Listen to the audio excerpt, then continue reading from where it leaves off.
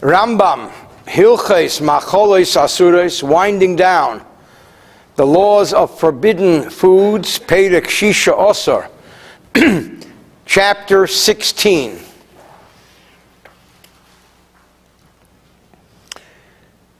We learned earlier that various forbidden and prohibited foods have various ratios of mixture where they can sometimes become permitted. So now he says here in this very important rule, Aleph 1, Kol Hashiyurim Oelu, you must bear in mind that all of the above mentioned measurements, 60 to 1, 100 to 1, 200 to 1, Shenosnu Chacham, in which our sages established, Ledobar Ha'osar, for a forbidden entity, Shenisare B'minei HaMuter, which became mixed in the same type of food, which is a permissible entity, so that if some flour fell into a lot of flour,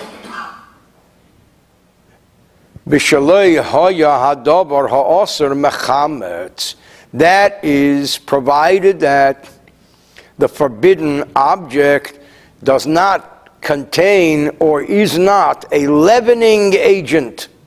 For example, in our world, there's something called yeast. Yeast is a leavening agent. You put it into dough and it causes the dough to rise, which means it's very powerful and it affects the whole dough. It's not easy for something that is that powerful to become nullified. A metabel, or something very spicy, a spice brings taste. You need a little bit of a spice for a big dish. So we have yeast, we have spice, or alternatively, dabar choshev, something very distinguished and important on its own, shehu eimid kamei shehu, which has a standing on its own, it's an important food, v'lei nisarev v'nidma b'davar hamuter, and therefore will not be mixed and will not become just part of a general dish with something permissible. Aval, however, Im haya mechametz, if it did cause leavening to come about, if it was a yeast-like product, a metabel, or it was a spice-like product, a dabar chashiv, or an important substance, which we will define as we go on, eiser bechol shahu. Even a little bit of it brings about prohibition because it is so dynamic. Beis Ketzad, how does that work? For example, Se'er Shel Chitin Shel Truma, if you have yeast, which is from wheat of Truma. Truma is a food forbidden to an Israelite, only a Kohen can eat Truma. Here you have wheat, yeast. Shanof Alasech Isas Chitin Shel Chulun, which fell into a dough of, again, a wheat-based dough of everyday food. The word chulin comes from the word chol, weekday, profane, regular. V'yesh bekedei lechametz, and this yeast has this leavening agent, it's a living yeast.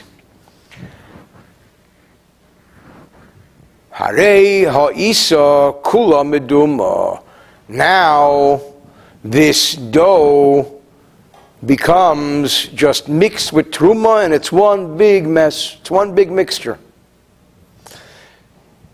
So, no matter how small it is, it can't become nullified. V'chein, and so also, tvolin shel truma, spices of truma, shenaflu, which fell into likdei ras chulin, into a pot of regular food. V'yeshman kedei l'tabel, and these spices are active, potent spices.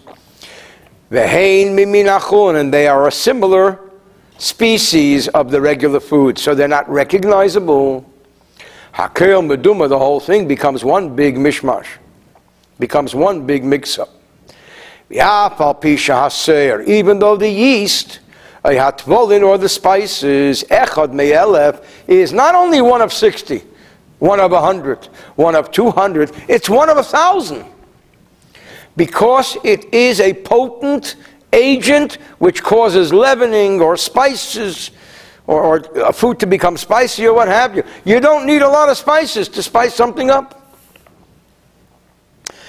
And so also, se'er, leavening, shel klai hakerem, of klai hakerem. We learned earlier that klai hakerem is the mixture of wheat kernels planted in a vineyard, forbidden by the Torah. L'teicha isa, putting it into a dough, a tvolin shel orla l'teicha hagdeira, or another example we learned earlier of a prohibition. The first 3 years of a tree is called orla, forbidden. And if you recall, these two particular prohibitions of klai hakerem and orla, the ratio established for them was a greater ratio. It was 200 to 1. And we learned earlier that Rambam himself said, why 200? Because they are also forbidden to benefit from. So therefore it goes up from 60 or 100 to 200. In this case, they have leavening or spicing agents. Hakel osir ba'anoya, the whole thing becomes forbidden because of the potency of the klai hakerem, or the potency of the orla. So here we have examples of yeast, examples of spice. Gimel 3, dabar choshev. What about an example of an important entity, shu eser b'minei b'chol shehu, which causes, when it falls into a mixture of its own type, to become forbidden, even a little bit. So the Rambam enumerates, this goes back to the Mishnah, Shiva Dvorim, 7 entities, which back then, these were important entities. Today, we can't really relate to this so much. I mean, today, we have our own important entities. Ve'eluhain, and the following are these entities. Egeze perach, nuts which come from perach. Perach is ner pakoima. V'rimeine baden, or pomegranates that come from Baden. That's near Montana. V'chavias stumis, or sealed barrels. V'chilfes terodin, beet shoots. V'kilche kruv, cabbage heads. Udlas, yevonis, Greek squash. V'chikore shel balabayas, and loaves baked by a private person. Like somebody says, this is not a bakery bought challah, this is homemade. Oh, it's homemade. So these are examples of 7 items that in their culture are so important that when they fall into similar looking and tasting items, they can't become nullified because they maintain a distinguished aspect to them. Dalit, how does this work? Ketzad, one pomegranate, mirimeini baden, from the Baden pomegranates we just listed above. Shaya orla, which was orla. What did we learn earlier? Orla is 200 to 1. Even if this one pomegranate became mixed with not 200, but with 2,000 other pomegranates, with a truckload. Hakel osir b'hanoya, the whole truckload becomes forbidden to benefit from all these pomegranates. V'chein chavis stuma shel yayin orla, so also a sealed barrel of wine of orla. What's orla? Of the first 3 years of the vineyard. Eishel klai hakerem, or the mixture of grain and vine. Shenisarba, which became mixed, bekama alofim chavias tumas, in thousands of other sealed barrels, but they all look the same. Hakel asurim ba'anoya, being that these are special, unique prominent, even though right now they don't look special, they don't look unique, and they don't look prominent. The proof is you have no idea which ones they are. But still, it causes everything to become forbidden for benefit. The Rambam gave you an example of the mechanism of the pomegranate from Baden, or the barrel. The same goes for the rest of the list of 7. Along the same lines, a piece of meat from an animal that died on its own. We know that an animal, and that is the next section that's coming up, are the laws of ritual slaughter, the laws of shechita. An animal that is just dies without shechita is called a nevela, a dead carcass. It's not kosher. A shel basar behema, or meat of an animal, a chaya, or a wild animal like a deer, a eif, or fowl, a dog, or meat, or fish, hatmeim, which are not kosher species. So when I say a chaya is like a deer is a kosher species. Let's talk about a tiger. Shenisarva bekama alafim chaticha. So you had this piece of non-kosher meat, either because it was not ritually slaughtered if it's the right species, or it comes from the wrong species, it comes from a non-kosher animal, and it became mixed, and we have no idea which piece it is. In thousands of pieces of meat, hakel osur, all of the thousands of pieces of meat become forbidden, until if you have the ability to remove that piece. Now he says this refers to a situation where the forbidden piece of meat was cooked with the other pieces of meat. And then the balance, you can go 60-1, as we learned earlier. But because if he didn't remove that piece, then the forbidden thing is there, and it didn't change. And it has prominence. Why does it have prominence? And here is a rule, which I remember from my yeshiva days, learning to become ordained. This is called chaticha haruya liskabed. It's a portion fit to honor someone and serve them. When you want to honor someone, you give them a portion. Like the Jackie Mason line. You call this a portion for a person like me? This is a portion for a person like me. It's a choshev portion. Therefore, something that is prominent enough for you to serve your guest, it's not so easy for that prominent item to be nullified. And that's why we got a problem. And again, the mechanism of how it works and it's very complicated, but we're learning the general rule here. The same law applies with a piece of meat that was cooked with milk, which is forbidden to benefit from, we learned. Basar b'cholav is asur b'ano, forbidden for benefit. And here you have this piece which is basar b'cholav. It's a nice portion. Or it was just everyday meat, but it was slaughtered in the temple courtyard, which takes on the sanctity of a sacrifice. Forbidden to derive any benefit from, as we explained in the rules of ritual slaughter. So you have the example of these items which are forbidden to benefit from. Even a little tiny bit prohibits anything it falls into until you can remove it.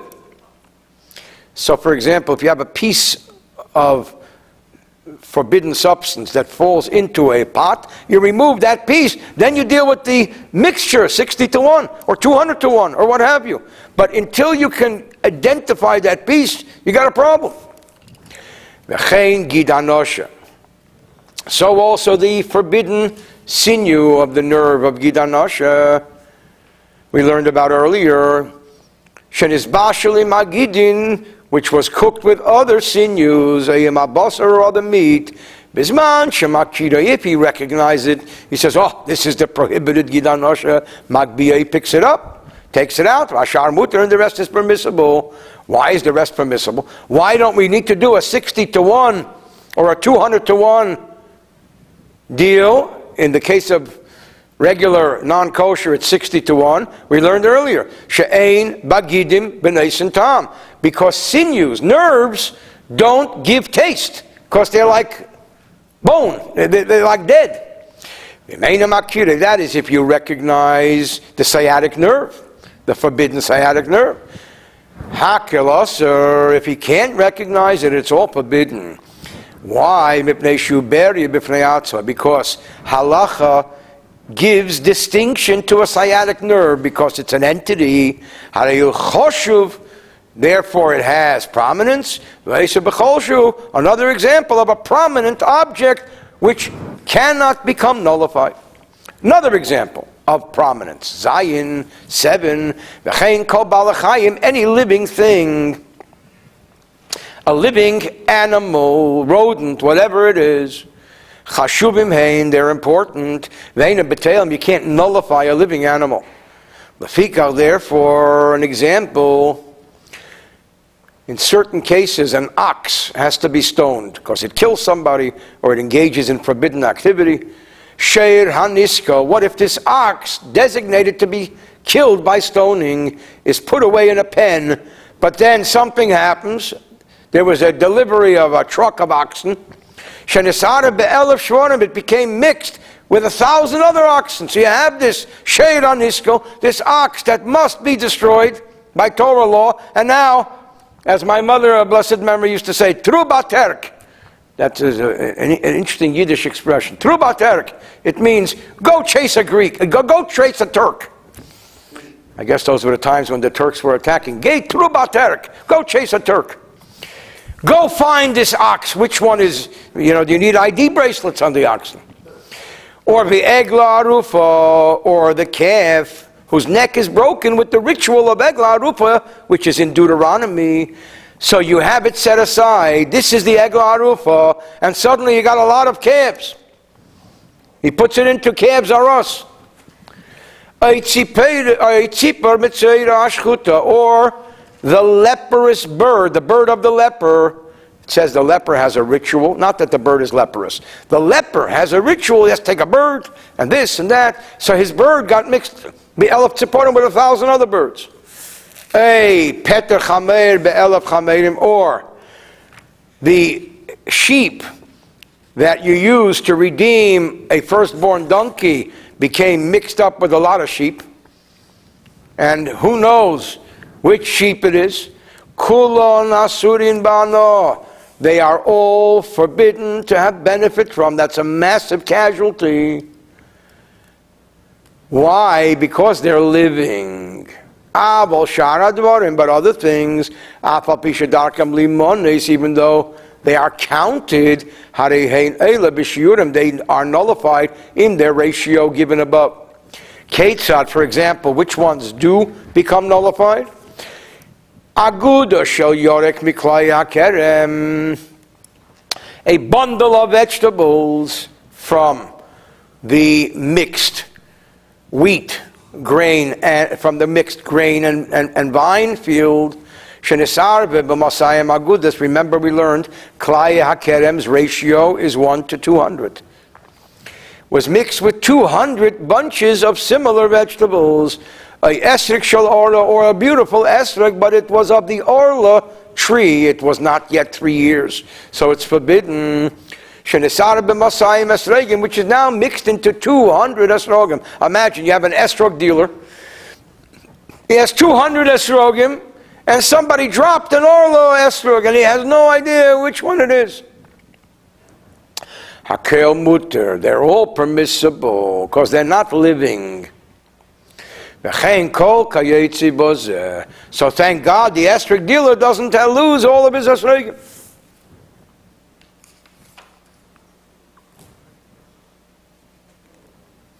So this is an example of something that's sold by number. The guy says, give me 3 esrogim. And does become nullified in the proper ratio in the case of orla, 200 to 1. Tes yeroeli, it appears to me, Shekol davar shu chashuv etzel bnei mokem. That anything that has prominence locally in any particular locale, again, for example, like the nuts from Perach, or Baden, or the pomegranates from Baden, they had prominence back then in Israel. What's back then? In Mishnaic and Talmudic times. The Rambam is saying, in our time, it may not have such prominence, but in Mishnaic and Talmudic times, these were very prominent. Which causes everything it gets mixed into of the similar type to become forbidden, even when it's a tiny bit in a lot. Because in that place and in that time, they're important. And the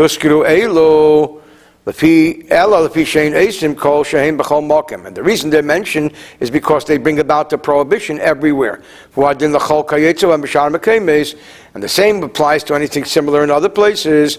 One thing is clear, that all of this venue of prohibitions, these are all rabbinic.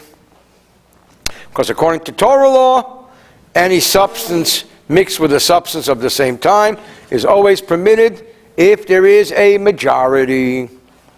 What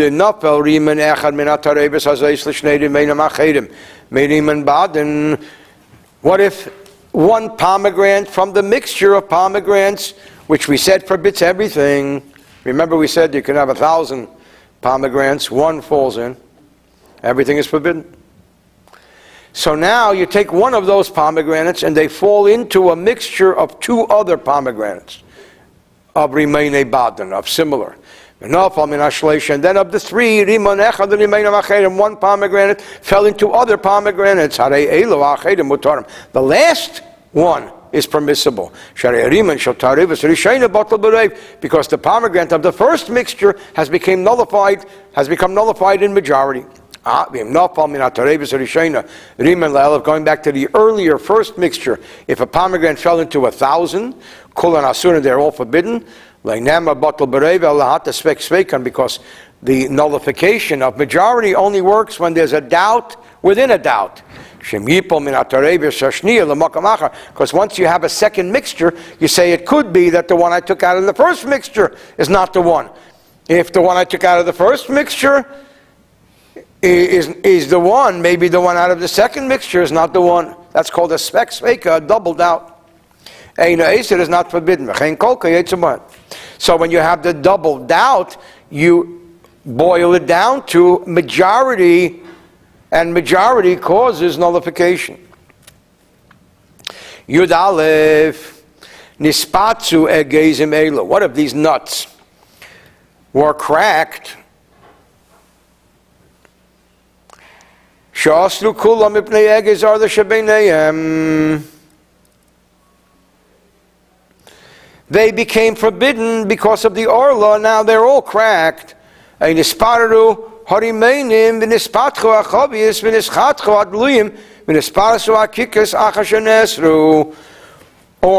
pomegranates were taken apart, the barrels were opened, the squash was cut, or the bread was sliced. So now they don't have that unique whole, W-H-O-L-E look. Hare'elu yalu. These will now become nullified in their regular ratio. In the case of Orla and Klaya HaKerem, 200 to 1. The same thing applies with a piece of meat that came from an animal that died on its own, that became chopped, cut together, minced meat, with all the pieces, and it all becomes one big chopped meat, hakfleisch. Eila b'shishim, you have the 60 to 1 rule, which is the rule of meat, of nevela. So therefore, it looks like we have a solution. Just take it and cut it up. We also lift sayah gazim, but it's forbidden to crack the nuts, or the and to open the pomegranates, and to crack open the barrels, once they've been declared forbidden, in order that this ratio process should be able to work. Why is it forbidden? It seems so easy, and the answer is a rule, an axiom. She'ein mevatlin isur lechatchila. To begin with, we may not intentionally and wantonly bring about the nullification of a prohibition. And if somebody intentionally or wantonly does that, say he is penalized, and it's forbidden for him to use it, as we explained earlier. And we did explain this earlier, chapter 15, halacha 25. Yud Gimel Se'er Shel Klai HaKerem, yeast from the mixture of grain and vine, V'Shel Truma, yeast of the mixture of Truma, Shenaflu Teicha, which fell into a dough, and we said that yeast is a powerful agent, cannot be nullified. Here we're talking about a little piece of yeast from the mixed vineyard, a little piece of yeast from Truma. There wasn't enough in either one of them to bring about leavening in a dough. But when you combine both yeasts, when they're combined, now you will have enough yeast to bring about a souring, a leavening process. That dough now will be forbidden to Israelites, permissible to Kohanim. Why? Because it has Truma. So also Tevel, which means food, produce from which Truma was not taken, which fell into the pot, and neither of them, Tvolim, I said that wrong, I'm going to go back. Spices of Truma, and Klai, which both together fell into the pot. You have a mixture of spice of Truma and Klai HaKerem. But there wasn't enough spice in order to affect the pot. In either one of them alone, you needed both. Then that pot is forbidden to a Jew, because that which was forbidden to them made it spicy, but it is permissible to the Kohen. Spices which have 2 or 3 names, but they're all from the same species. Or 3 kinds of one spice, one name, which means they're similar spices. Mitzdarfin l'tabel, they all combine to spice, v'leser, and to forbid. It's the same goes for leavening. Ketzad, how does this work? If you have yeast which is wheat-based and yeast which is barley-based, hail b'shem seir echad, being that they're both called yeast, einon kimin v'shein amin, is not like something that falls into something that's not its kind, ela harein kimin echad, but they're considered the same kind. And they combine for the nullification ratio, in order to make the dough of wheat become leavened. If they both had the taste of wheat. Or they could cause leavening to come about in a dough of barley. If they both tasted like barley. But if they had different tastes, that's a different rule. What do we mean when we talk about 3 names of spices from one species? For example, you have the word karpas, which he translates here as parsley. You have karpas shel nores, parsley which grows in the meadows.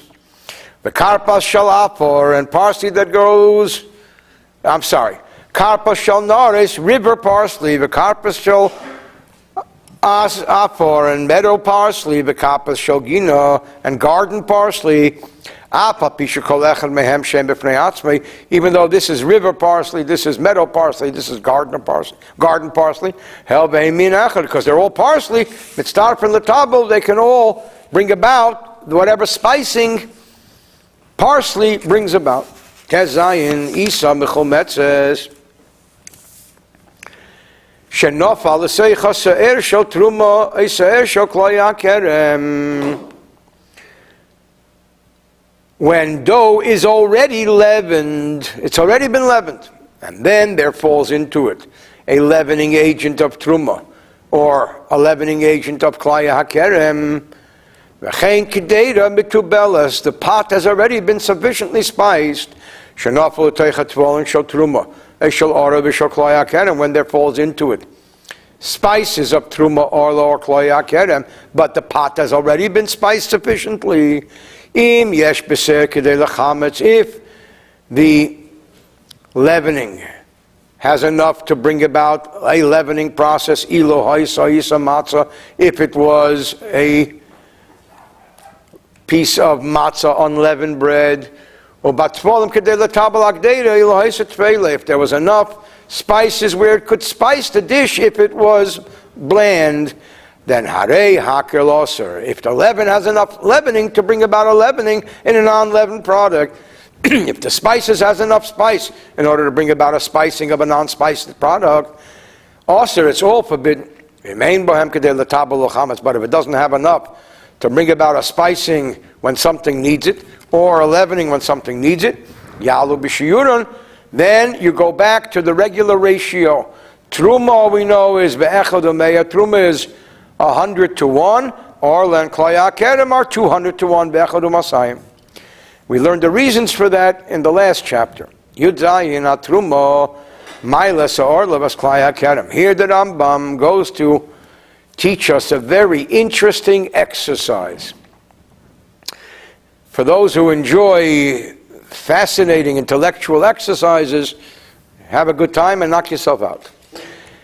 Truma can cause something to can cause a batch of produce to nullify orla and klaya kerem, which means you can use truma food, which is forbidden for a regular person, to help you come up to the ratio of 200 to 1. Ketzad, how would this work? So he gives you the following scenario. So truma, a measure of truma, which fell into 99 measures of everyday food. So now you had truma 99 to 1.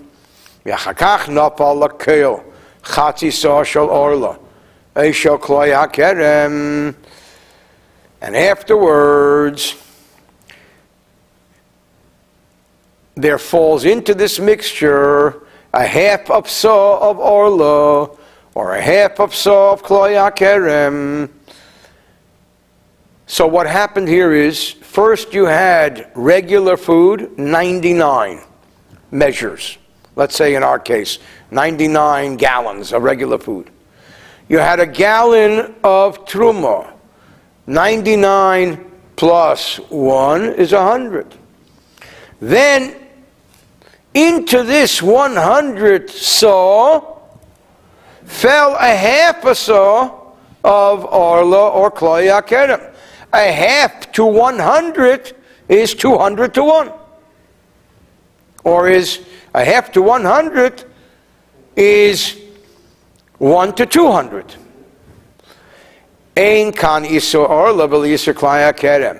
The fact that you had 100, including the truma, caused you to avoid the orla and klaya kerem, making the whole food forbidden.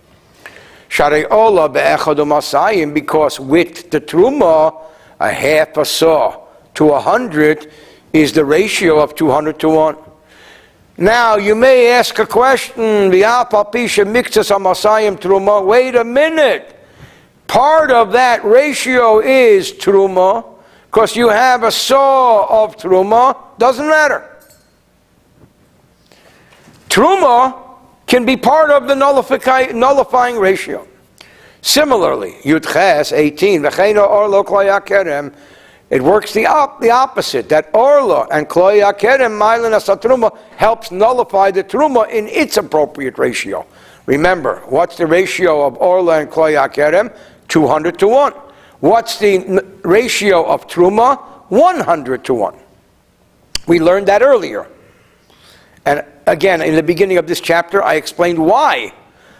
The answer is because kloi hakerem and orla are also forbidden to benefit from. Therefore, our sages made the ratio higher. Ketzad, how would this scenario work? Meyo saw shal orla, 100 saw, which is a measure of orla. There's 100 saw of orla. Shal kloi hakerem. Which fell into 20,000 saw of chulin. So you have your 200 to 1. It all becomes 200 to 1. And then afterwards, for every 100 saw, a saw of truma comes in. It's all permissible because for truma you need 100 to 1. So every time a saw fell into 100, you had your 100 to 1, nullifies the truma. And caused the truma to be nullified with 100 to 1. Even though amazing, part of the nullification process is done through the forbidden foods of orla and kloi hakerem. It doesn't matter. Similarly speaking, orla mailas kloi hakerem.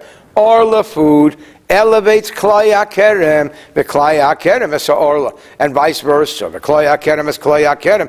Kloi hakerem itself can nullify kloi hakerem, but orla is orla. Orla itself can nullify orla. Ketzad. And again, this is part of this intellectual exercise to show you how the forbidden foods can act as part of the majority ratio. Masayim saw shal orla, 200 saw of orla, or 200 saw of kloi hakerem, shenaflu, which fell into arboim elef chulin, 40,000 chulin. Yachakach nafal l'chel masayim saw shal orla, and then afterwards, every 200 saw had a saw of orla fall in, so you have the 200 to 1 ratio. Eshal kloi hakerem akal muter. Shekiva shebitl yisur shenafal tchila nasa akel kechulin hamutonim. Because being that you nullified the earlier prohibition, it all becomes permissible, and you can further nullify it. Commentaries want to know why the Rambam uses such humongous numbers. The answer is so that by the time you get down to the lowest part of the equation, you can deal with a whole number. Otherwise, you'd be dealing with fractions. Chav 20, moving right along. Beget shetzvoi biklipe orla. You have various food peels, like peels of fruit, which also are a source for wonderful dyes, D-Y-E. So what if the dye process came from peels of food of a forbidden tree of orla? You're benefiting by dyeing. Let's say you're taking a shirt and you're dyeing it with a forbidden dye. Why is the dye forbidden? Comes from the peels of a forbidden tree. It's not that the tree is forbidden, the fruits are forbidden, and these are the fruit peels. Yisoref, you must burn the garment. Yisaref ba'cheirim. He says here,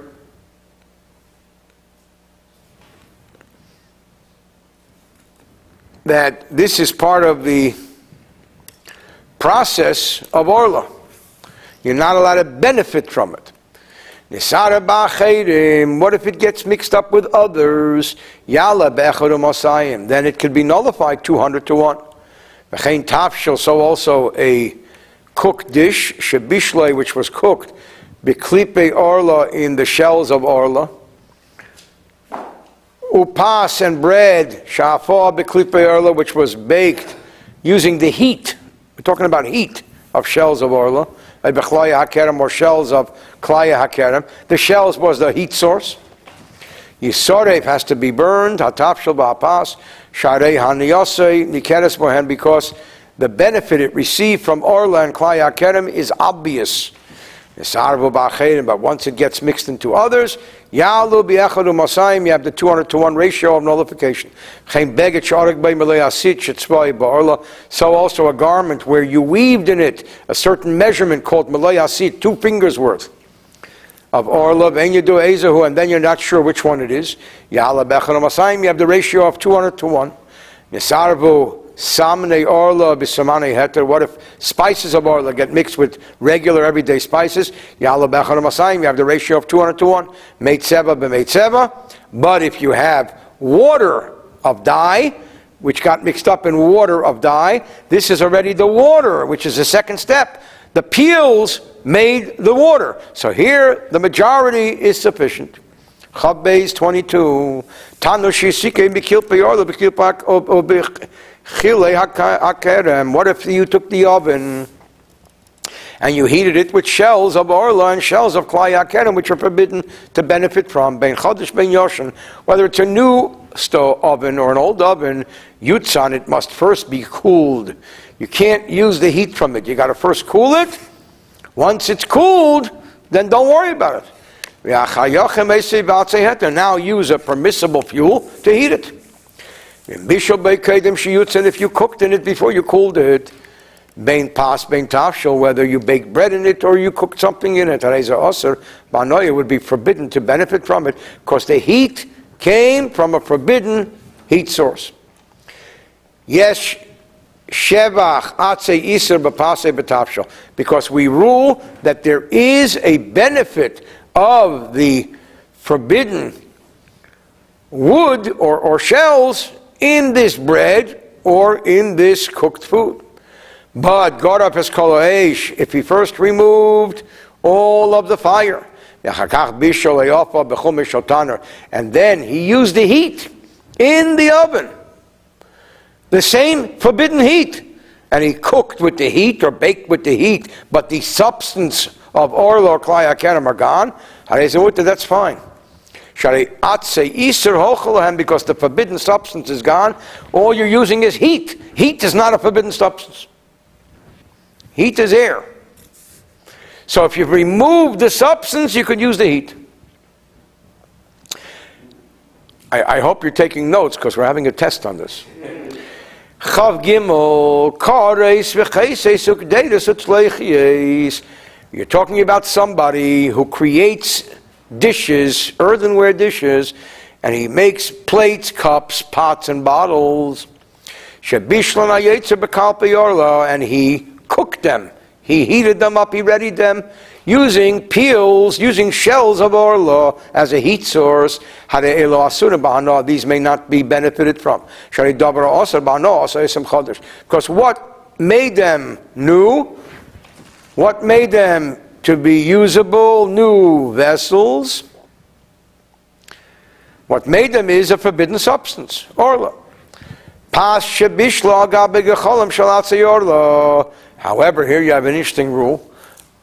Bread that was cooked or baked on coals of the wood of the peels of orla, muteres, it's permissible. Kivan shenasu gecholim. Why? Because once whatever that substance was transformed into coals, coals are no longer peels or wood. Holachisunan, then the prohibition is now gone, because a coal is just heat. So there is no substance of prohibition. Even though they're red hot, it doesn't matter, because it's only a coal. A coal is no longer recognizable as the forbidden object. Or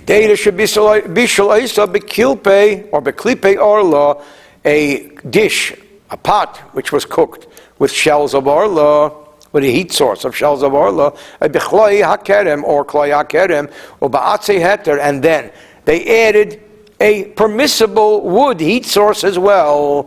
So you had forbidden and permissible. Harei ataf shel aser, the cooked food is still forbidden.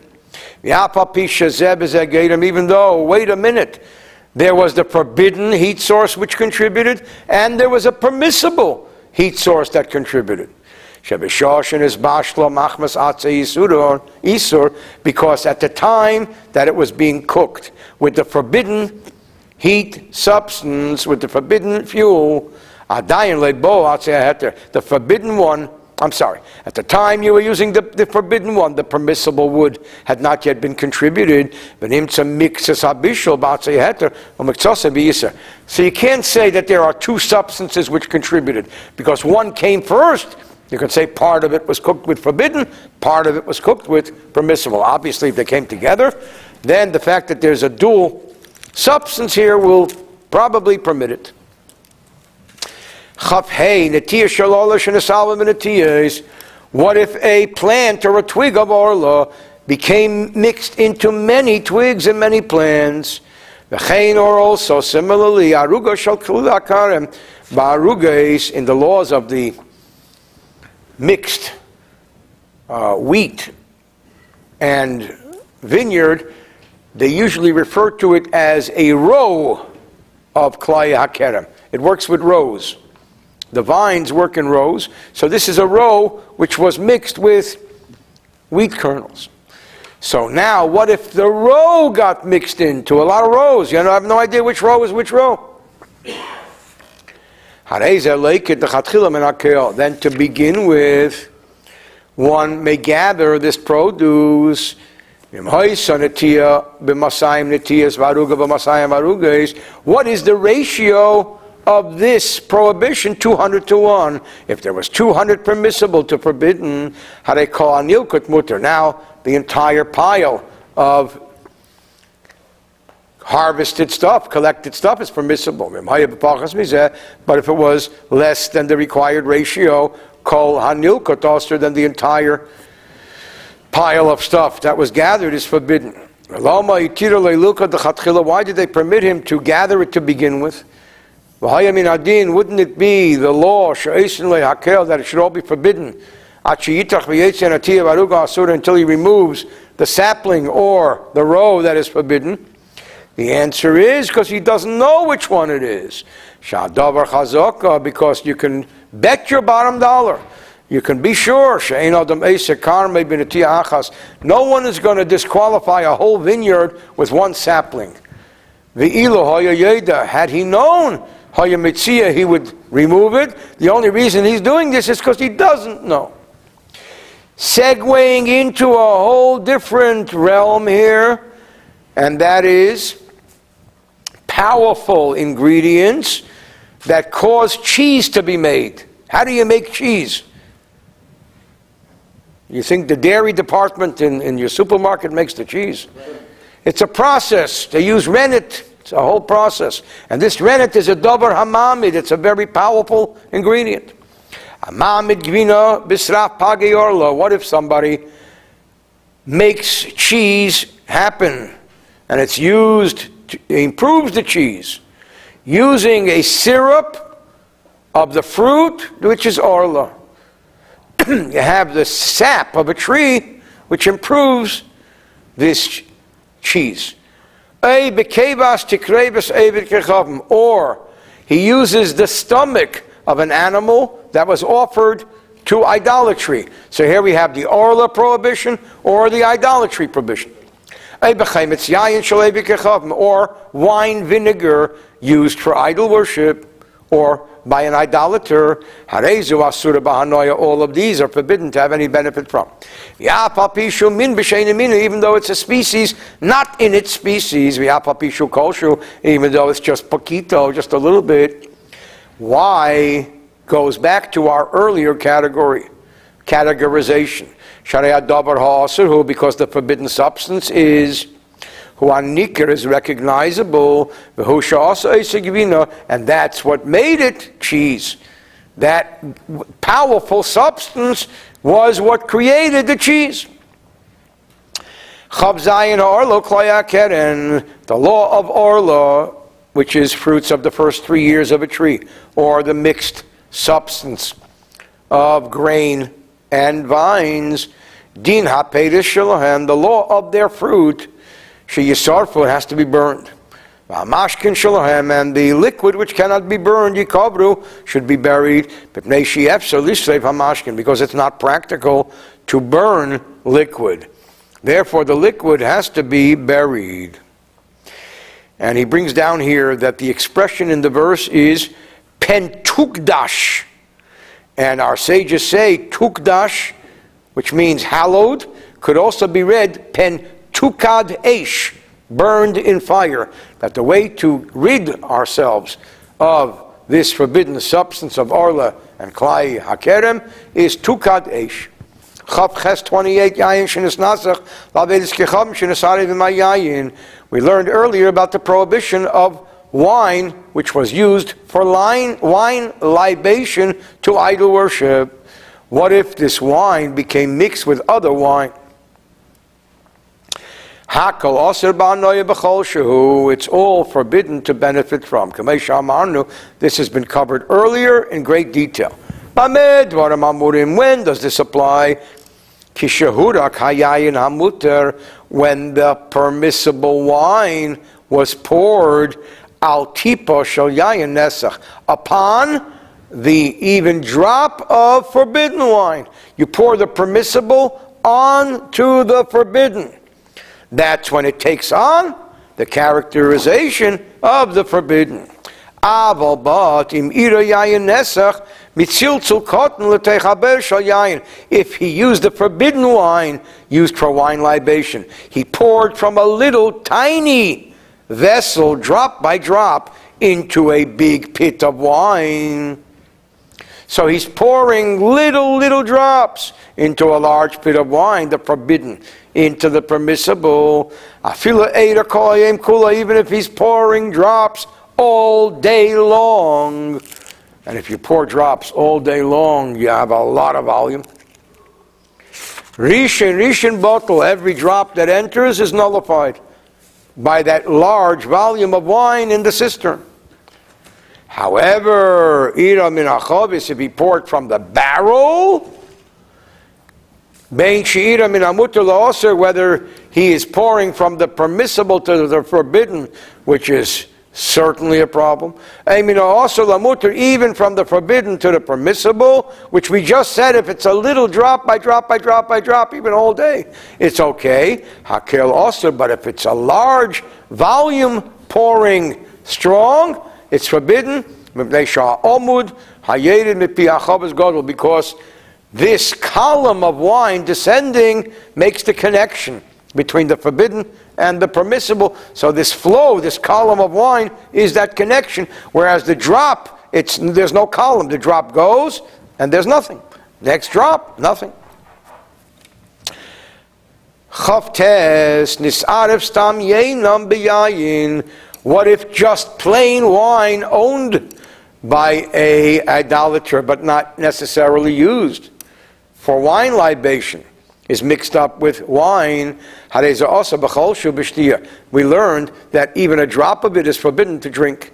It can and should be sold in its entirety to a non-Jew, and he takes the little bit of money for that little bit of wine, and he puts it into the Dead Sea or into another place where no one will ever be able to benefit from it. And he can enjoy b'shar hamois the rest of it, the rest of the money. So also, if a barrel of wine which was poured fell into a bunch of barrels, they're all forbidden to drink, but you may benefit from it, so you can sell it. And you take the wine, you take the money of that forbidden barrel to the Dead Sea, when you sell it all to a non-Jew. This applies to idolatrous wine, which was poured before the idol.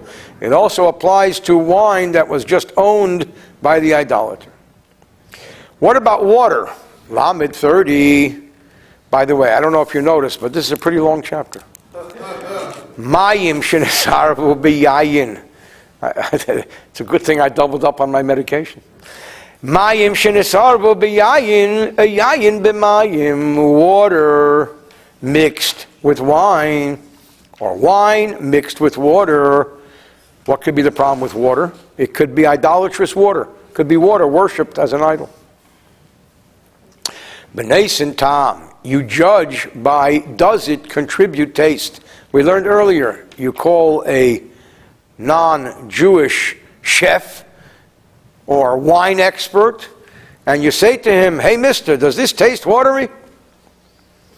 And that's a ratio of 60 to 1. Because it's one taste in another, one species in another. Wine is not water, and water is not wine. When does this apply? When the permissible liquid fell into the forbidden liquid. But if the forbidden liquid fell into the permissible, we learned earlier that that's a good thing. Rishon bottle, if it falls in slowly, as it goes in, it becomes nullified slowly.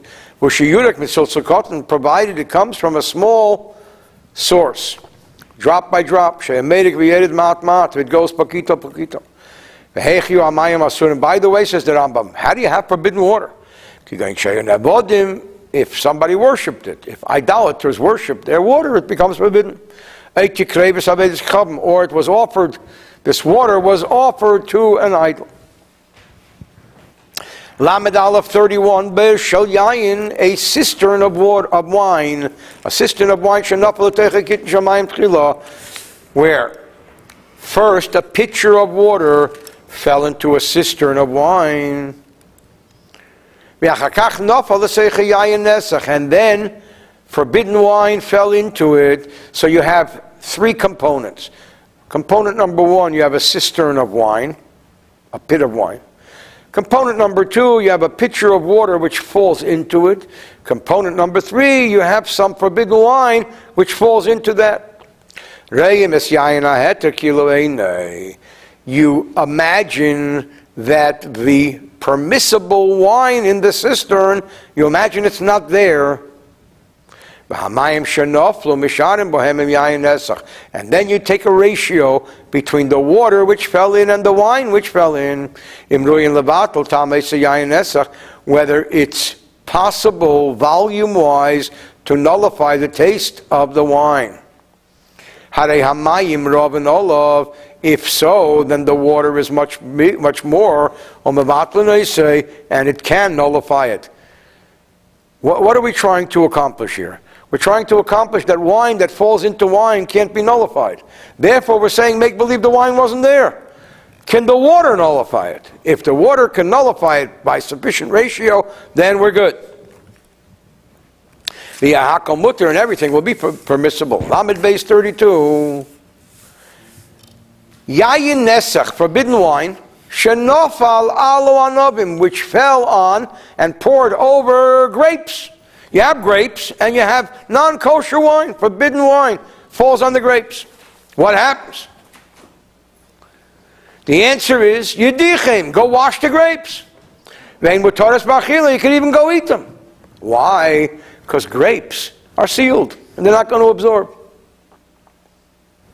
They have shells, they have peels, and they're closed. But if the grapes were not sealed and closed, if they were split and cut, whether the wine was new wine or old wine, if it contributes a taste in the grapes, which means if it's enough ratio-wise, then the grapes become forbidden to benefit. And if not, then not only can you use them and benefit from them, you can even eat them. Lamed Gimel, Nafal, what if this forbidden wine fell al gabiteinim on figs? The figs are permissible. Because here we go into an axiom we learned earlier called no ten tam livgam, giving bad taste to something. Wine falling on figs doesn't do the figs any good. Lamed Dalet 34. What if forbidden wine falls on grain, on wheat grain? They are forbidden to eat, but permissible to benefit from. The problem is you can't sell this grain to a non-Jew. Because we're concerned that the non-Jew is going to turn around and sell it to a Jew. Because there's no way you can identify this as forbidden grain. So what should he do? He should grind the grain, process the grain, and make bread. And sell the bread to an idolater. Not in front of a Jew. Why? Because Jews don't buy bread from idolaters. But they do buy grain. So that the Jew should not buy it from the idolater. Because Jews don't buy bread from idolaters. That's called pas akum. We have to buy bread from a kosher bakery, even when the ingredients are good. Depends on what and where and so on. There are laws involving pas akum, but we have to be very careful with them. Why don't we just see if the wheat grain received the taste of the wine? Because the nature is they'll just draw, and the wine is sucked in, and there's no way of knowing. And finally, the closing paragraph of chapter 16. Wow. I can't believe I learned the whole thing. Lamed Hey, Yayin Nesach, forbidden wine.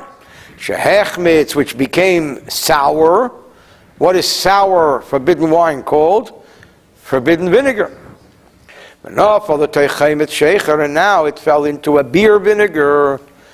Beer vinegar is beer, it's kosher.